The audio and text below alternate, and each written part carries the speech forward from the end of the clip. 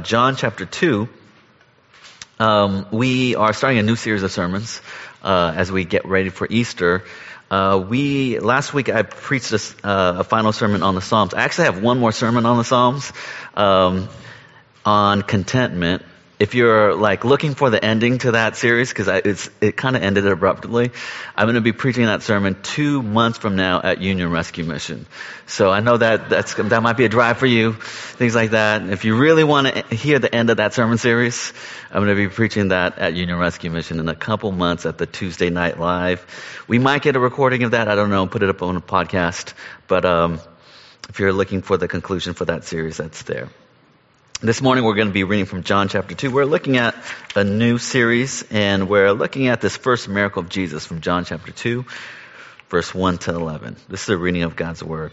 On the third day there was a wedding at Cana in Galilee. The mother of Jesus was there. Jesus was also invited to the wedding with his disciples. When the wine ran out, the mother of Jesus said to him, "They have no wine." And Jesus said to her, "Woman, what does this have to do with me? My hour has not yet come." His mother said to the servants, "Do whatever he tells you." Now there were 6 stone water jars there for the Jewish rites of purification, each holding 20 or 30 gallons. Jesus said to the servants, "Fill the jars with water." They filled it up to the brim. He said, "Now draw out some and take it to the master of the feast." So they took it. When the master of the feast tasted the water, now become wine, and did not know where it came from, though the servants who had drawn the water knew, the master of the feast called the bridegroom and said to him, "Everyone serves the good wine first. And when the people have drunk freely, then the poor wine, but you have kept the good wine until now." This, the first of his signs, Jesus did at Cana in Galilee and manifested his glory, and his disciples believed in him. Amen. It's a reading of God's Word. Please join me in a word of prayer.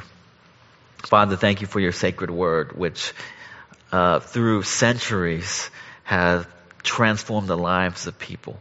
Thank you for the Gospel of John, which is meant to open up our eyes to you. So I pray that, Lord, your Spirit, as has been in the past, will now powerfully work through the preaching of your word to open eyes, to enliven hearts, to draw wanderers back to you, to bring us to the light of your glory. So teach us and speak to us now. We pray this in Jesus' name. Amen.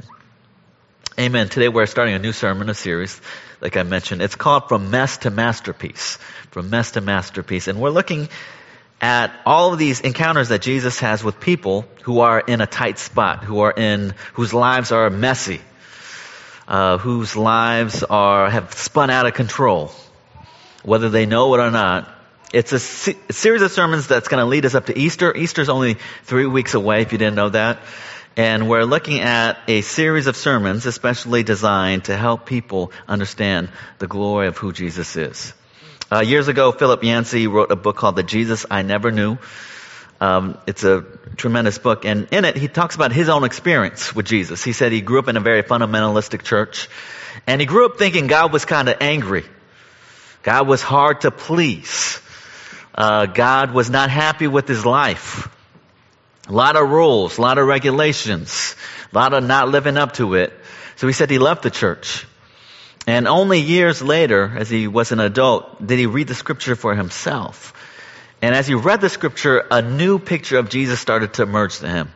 He began to see a Jesus, like he said, he never knew about. That Jesus was not just filled with holiness, which he was, but he was tremendously compassionate. He loved to befriend outcasts, prostitutes, people whose lives were out of control. And he loved them, and he forgave them. And a new Jesus began to emerge to him, a Jesus that was filled with joy. And throughout the series, we want to look at this joy of Jesus. We want to look at the freedom of what it means to know him. We want to rediscover, if you will, the Jesus of the scriptures. And starting this morning, we wanted to invite you on a journey to see that. And we want to encourage you to ask your friends who might have this other picture of Jesus to discover again this Jesus who is filled with beauty. John said Jesus is full of grace and truth. Grace and truth. And this morning we're going to start on this journey by looking at this first miracle of Jesus from John chapter 2. At this chapter we're going to look at who Jesus is, his mission, and his power to change lives. So as we look at this story, we're going to look at three things: our need for Jesus, the power of Jesus to change lives, namely, and how that happens, which is the third thing, the love of Jesus. So the first thing is this, our need for Jesus. We're looking at the Gospel of John. John was written by an apostle, the Apostle John. He calls himself the disciple that Jesus loved. The beloved disciple. He was so close to Jesus. He walked with him, saw everything that he did. He was loved by Jesus. And he writes this story, which is a biography of Jesus. And he loves to highlight everything about Jesus, which is profound, which is beautiful, which is life-changing. The Gospel of John starts with this magnificent prologue in which John starts the Gospel by saying that the Word, the eternal Word, became flesh. He pitched a tent. He took on flesh, and we beheld his glory. In the beginning of John chapter 1, Jesus begins his ministry. He starts collecting disciples. So his first disciples in verse 35 are Andrew and Peter, their brothers. They start to follow Jesus. Next up, Nathanael and Philip. They start to see something of Jesus. They leave it all behind. They want to follow Jesus too. And after Jesus has his first disciples, he's ready to go. He's ready to start his ministry. He's ready to kick off his ministries. How will he start? You know, we're in a season where a lot of people are announcing their candidacy for president. They have a big press conference. They want to tell as many people as possible their intentions. How would Jesus start his ministry? How will he let the world know who he is? And what we see is a very surprising thing. Not as you would expect. All throughout the Gospel of John, Jesus is not as you would expect. In John chapter 2, he begins his public ministry. He comes out, tells everyone about himself as a guest at a wedding. It's an interesting spot. In chapter 2, verse 1 to 2, it says, "On the third day, there was a wedding at Cana in Galilee. The mother of Jesus was there. Jesus was also invited to the wedding with his disciples." Wedding that Jesus attended was probably a family wedding. We know that because Mary, the mother of Jesus, was there. It was near his hometown. This was probably a relative of his. And it's a curious thing. You know, Jesus is the Savior of the world. He's announcing himself to everyone. You would think that Jesus was a little bit too busy to go to the wedding of his cousin Sarah. You know, you think he'd be a little too busy for that. Like, Sarah, I got love for you, but man, I'm the king. And I'm about here to save the world and to announce the world who I am. You think Jesus is too busy for his cousin Sarah's wedding, but he's not. In fact, Jesus loved celebrations. You know, one of the things that I love about Jesus is that he was never too much in a hurry to be with people and to celebrate with people. Jesus had joy. Jesus loved to celebrate and to live and participate in the lives of his people. So he's there at the wedding, and at this wedding, something goes wrong. It says the wine runs out. Now, weddings in the first century lasted for a week. It was a huge celebration. Wine was critical to weddings. Not because people love to get drunk. Wine was an essential part of any celebration. Wine was very diluted in the first century. It was used as a means, as a central aspect of a celebration. So here is a quote in the first century people used. "There is no rejoicing without wine." There's no rejoicing without wine. Psalm 104:15 says, "Wine gladdens the heart of man." It wasn't so much about drunkenness, but about celebration. Wine was critical to that celebration. To run out of wine, especially at the beginning or the midpoint of a wedding, would be a disaster. It'd be a disaster. It'd be like going to a club without any music. They would probably end the celebration early if the wine ran out. That's how critical it was to that celebration. It was a crisis. The couple would, in a shame culture, that couple would forever be known as that couple. That couple. Where that wine ran out. Remember that couple? It followed them wherever they went. That couple there. And what would they do? In the Gospel of John, everything is deeply symbolic. Wine running out was a symbol of a lot of different things that are happening in our world, in our hearts. Number one, the wine running out represented the problem of life. And what John is saying in that gospel, setting Jesus up, is that we live in a world, in a time in our life where the wine always runs out in our life, doesn't it? The celebration always ends. No matter how great the party is, the wine's going to run out. In fact, the better the party is, the faster the wine's going to run out. The better the wine is, the faster it's going to go. People are going to want to drink it. And it's a metaphor for this whole idea in life. Weddings are supposed to be the pinnacle of your life. It's supposed to be your grand celebration, your grand moment. You spend so much money on it. You plan so hard for it.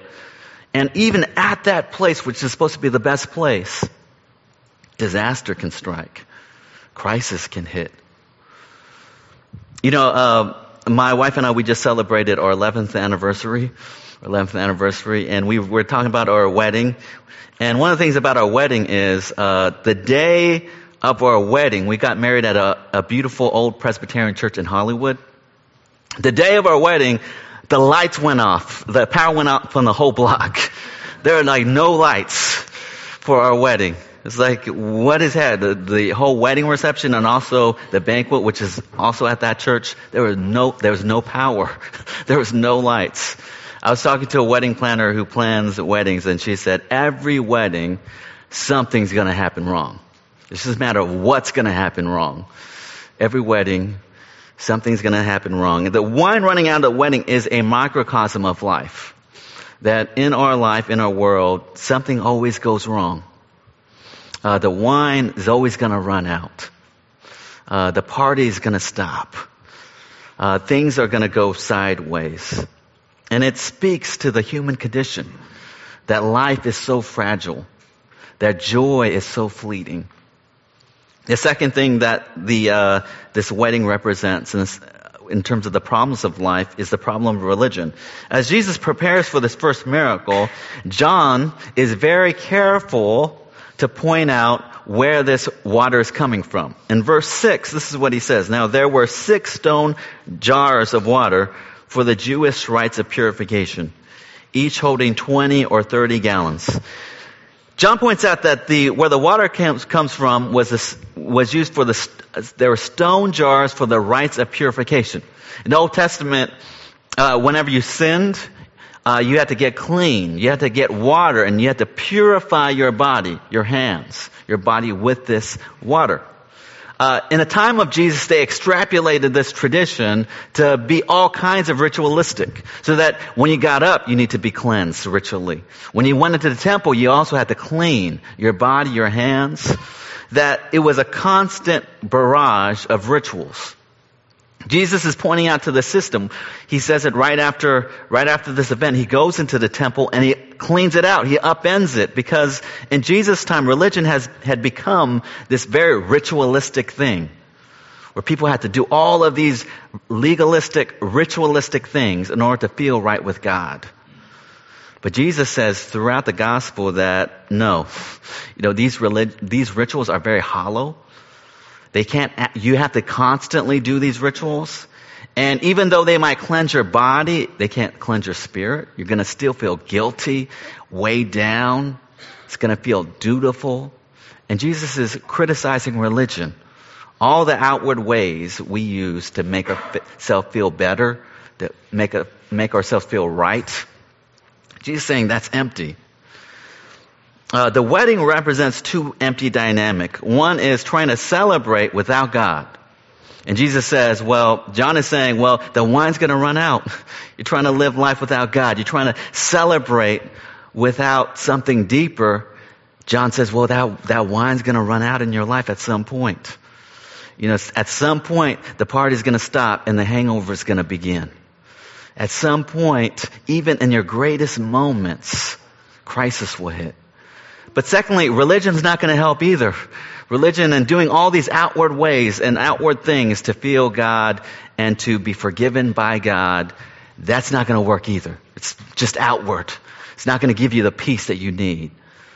So the crisis, the wine running out, it sets us up for the second point, which is the true power, the power of Jesus. That the power of Jesus is what we actually need. Jesus enters into this troubling situation, and Mary, the mother of Jesus, speaks to Jesus, and they have a pretty interesting dialogue. It says in verse 3, when the wine ran out, the mother of Jesus said to him, they had no wine. And Jesus said to her, woman, what does this have to do with me? My hour has not yet come. It's an interesting phrase, and I think if you say it the wrong way, it seems like Jesus is being very disrespectful, like, woman? But that's probably not how it was. It was more like, woman. It was something like that. The tone, it has to do with the tone. Woman was actually a very respectful way for a man to address his mother, but it still seems a little off. And it probably is. It still seems a little bit off, right? And Jesus says, we're going to return to this idea, my hour has not yet come. We're going to return to that. But Jesus is saying, it's not my time. It's not about me. This is not my thing. It's not my problem. And we're going to return to that idea. But Mary, I want to point this out, persists. She doesn't give up. She does not give up on Jesus doing something about this problem. In fact, she insists that Jesus act, and she tells the servers to listen to Jesus because he's going to do something. Mary knows that Jesus is from God. He's not ordinary. She doesn't know the whole glory of Jesus, but she knows that he is from God. And Mary is persistent. And all throughout the Gospels, what Jesus himself says is that whenever you have a crisis, keep knocking, keep asking, keep being persistent, because God will eventually answer you. God will eventually answer you. And that's what happens here. Mary is persistent, like, Jesus, do something. And Jesus acts. He springs into action. After Mary is persistent in verse 7, he tells the servants to fill the stone jars with water, fill them up to the brim.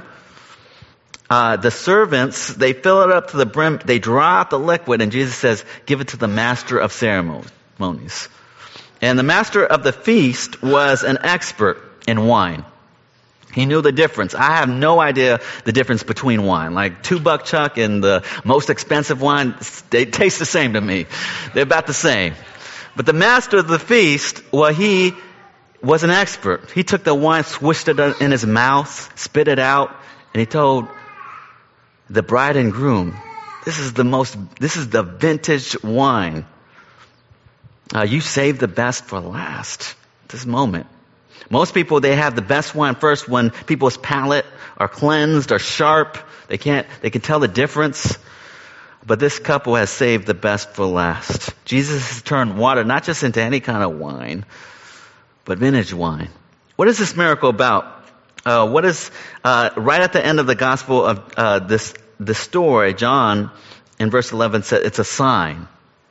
It's not a miracle, it's a sign. It's a signpost to something greater. All of Jesus' miracles in the Gospel of John are signs. They're telling you something about who Jesus is. What does this miracle tell us about Jesus? Number one, it tells us that Jesus is the Messiah. In the Old Testament, one of the signs that the Messiah has come is overflowing wine. A great feast and overflowing wine. Both Jeremiah and Hosea say, when the Messiah comes, we're going to be flooded with this wine and a feast. And when Jesus turns the water into wine, he's saying that I'm the Messiah. This new wine, this new kingdom is breaking in right now. I'm him. Secondly, what Jesus is saying is that he's come to bring us true joy. We said that wine is represented joy. It's represented celebration. And Jesus comes into a religious system of rituals, of law keeping, of duty, of condemnation, of guilt. And he says, no, That's not what I come to bring you to. I've come to bring you liberation. I've come to bring you freedom. I've come to bring you joy. I've come to turn your duty into delight. When you think about the miracle, think about the extraordinary nature of it. You know, it says, and John specifies that each of the jugs carried 30 gallons of water. There are 6 jugs. There's 6 jars of wine. That's 180 gallons of vintage wine. That would have lasted them, of course, through the feast. And Jesus is saying that I have come to bring you overflowing joy. I've come to give you a joy that will never run out. It will never run out. It will always grow and grow and never leave you wanting. Jesus has come to bring us that joy. The French Jesuit priest, Pierre de Chardin, said this: joy is the infallible sign of the presence of God. He says joy, the sign that Jesus is really there, really present. He says joy is the sign of the kingdom. That when you have it, you know that God is present.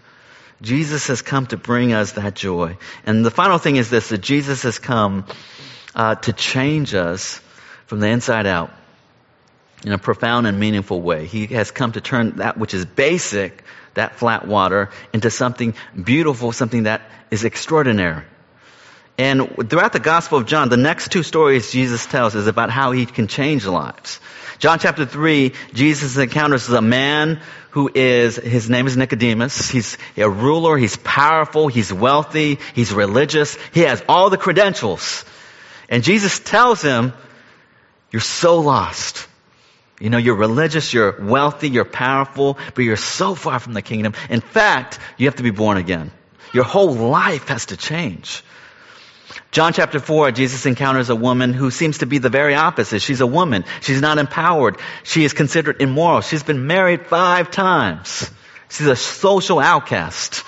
The opposite of Nicodemus. And Jesus says to her, you're actually very close to the kingdom. You're so close that all you need is need. And you have that. You're so close to the kingdom of God. Jesus covers her shame, forgives her, heals her. She's changed instantly. And what Jesus is saying is that my mission is to change lives. Notice that John chapter 3 and 4 represent how God changes lives. And God works differently in different people's lives. John chapter 3, Nicodemus actually doesn't profess any kind of faith. He meets Jesus at night. He's ashamed. When Jesus says you have to be born again, Nicodemus actually doesn't have a response to that. We have to wait to the very end of the Gospel of John till we see Nicodemus again. What is he doing? He's claiming the body of Jesus from the cross. He's out and open. He says, this is my Lord, this is my King. It takes Nicodemus seemingly years to change. John chapter 4, the woman at the well changes instantly.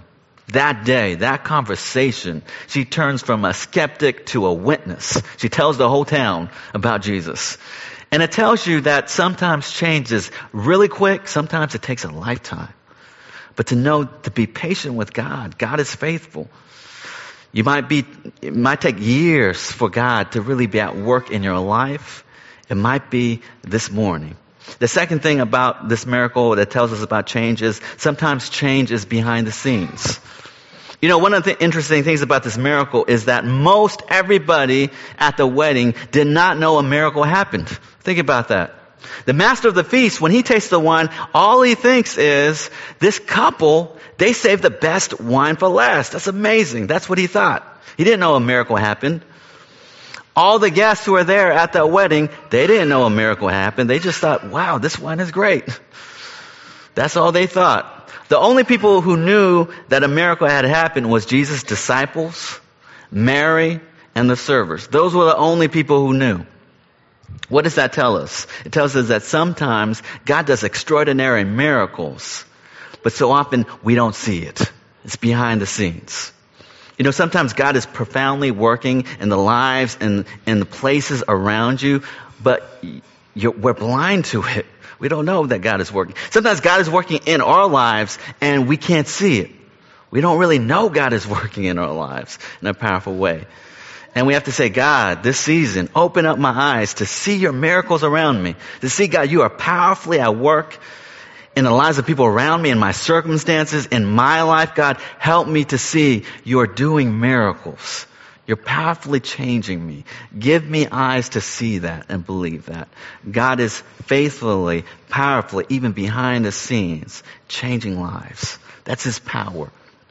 The final thing is this. Well, how do we experience that power?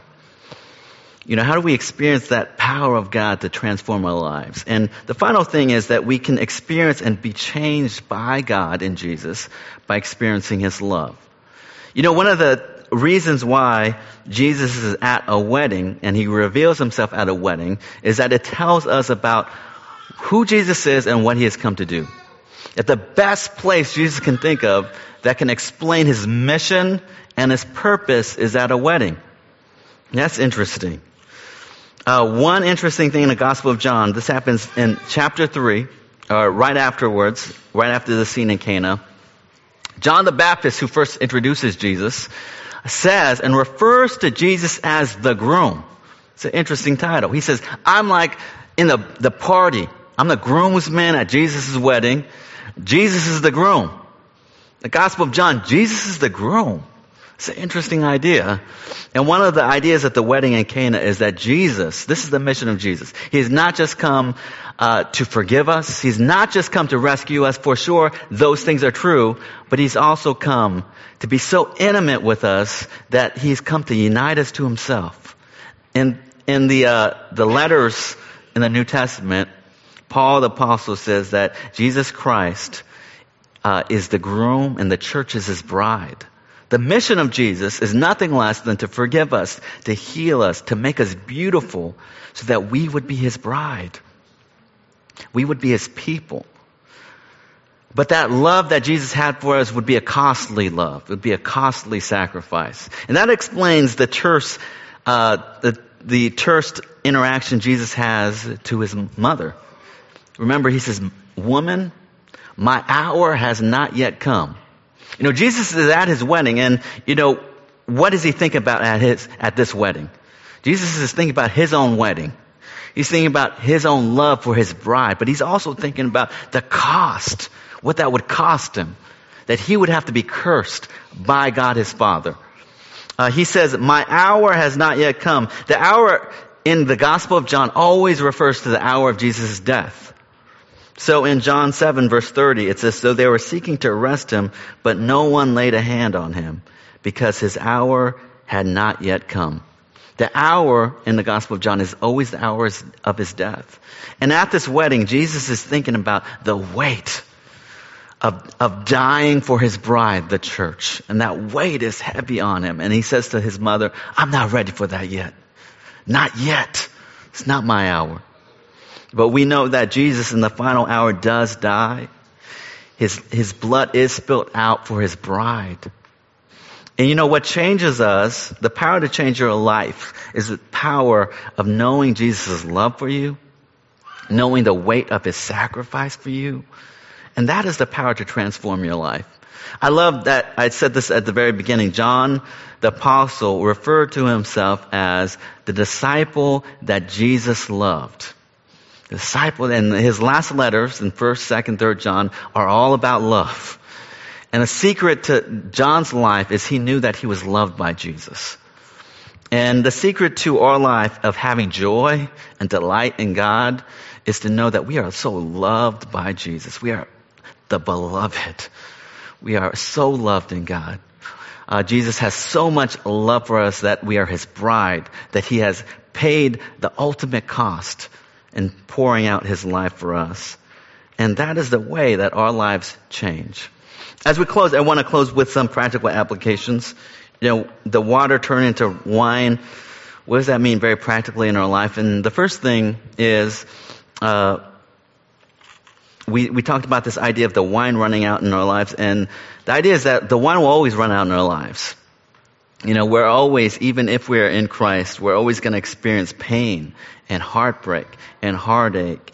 And the application is trust God in those moments when the wine runs out.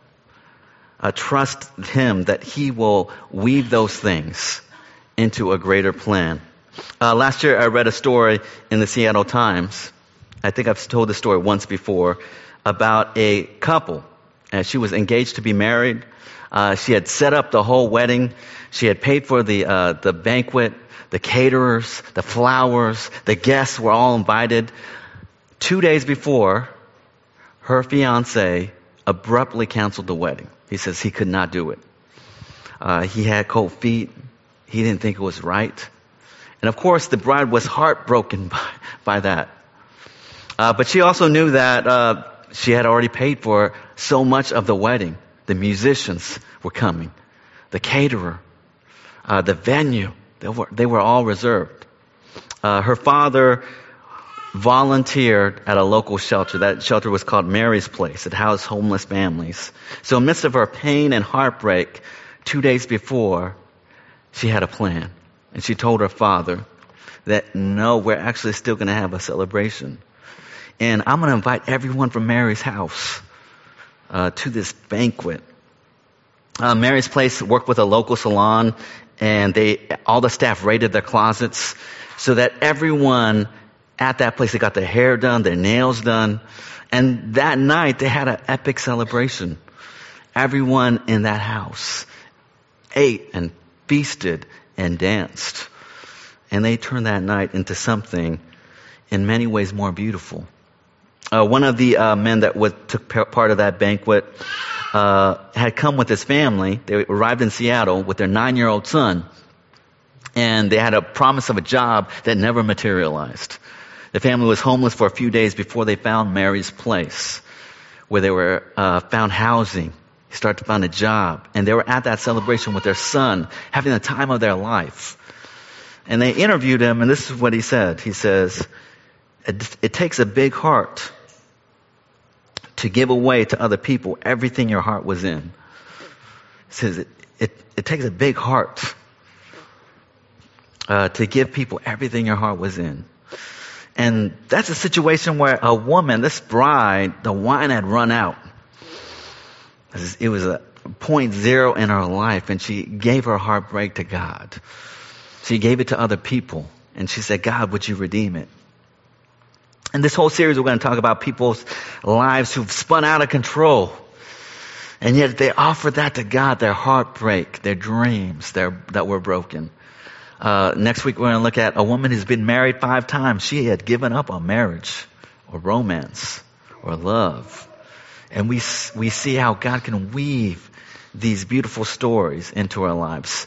By the way, that wedding where the lights went out at my wedding, what happened was that the staff brought out candles into the sanctuary. And some people came up to me afterwards and said, this was the most beautiful and intimate wedding I've ever been a part of. I just said, thank you. I didn't tell them that the lights went out. They didn't figure that out. And it was God weaving a story. Finally, the final point is God always saves his best for last. You know, at that wedding, we talked about this idea that the bridegroom saves his best for last. And that's always a story in our lives, that God always saves his best thing for last. The banquet, there is a beautiful banquet, and the Bible always tells us that the end time is going to be a banquet. It's a celebration. It's the marriage of the Lamb. That's what Revelation calls it. Heaven's going to be a celebration. It's going to be flowing with wine. It's going to be overflowing with the presence and the beauty of God. And that's going to be the last thing. No matter what kind of mess we feel that we're in right now, God's going to save his best for last. The last is always going to be beautiful. Grace always bats last. The best things are always yet to come. The most beautiful surprises will always await God's people. And that is the hope of every believer, that we live in a time where the kingdom of God is breaking in, but it's still not yet. But the hope is we will experience that beauty and that healing and that masterpiece at the end time. Would you go journey with God through that? Would you ask God to make your mess into his masterpiece? Rejoice in that love of God that is present for us in Christ Jesus. Please join me in prayer. Father, we come to you this morning, and many of us are not rejoicing. We feel the burden of guilt and shame and fear. We feel we're in the midst of the crisis where the wine has run out, the celebration has ended. And we hope and we pray, God, that Jesus would intervene. Pray for people who might not know you this morning, that they would come and you would welcome them to the feast of your love, of your forgiveness. I pray, God, for those of us who are in a journey where we feel like we're in crisis, God, that you would weave all of these strands that seem so disparate in our lives together. Help us to trust you. Help us to know that your best things always are last. Help us to rejoice in the love that Jesus has for us. Help us to know ourselves as people who are loved. For we pray this in Jesus' name. Amen.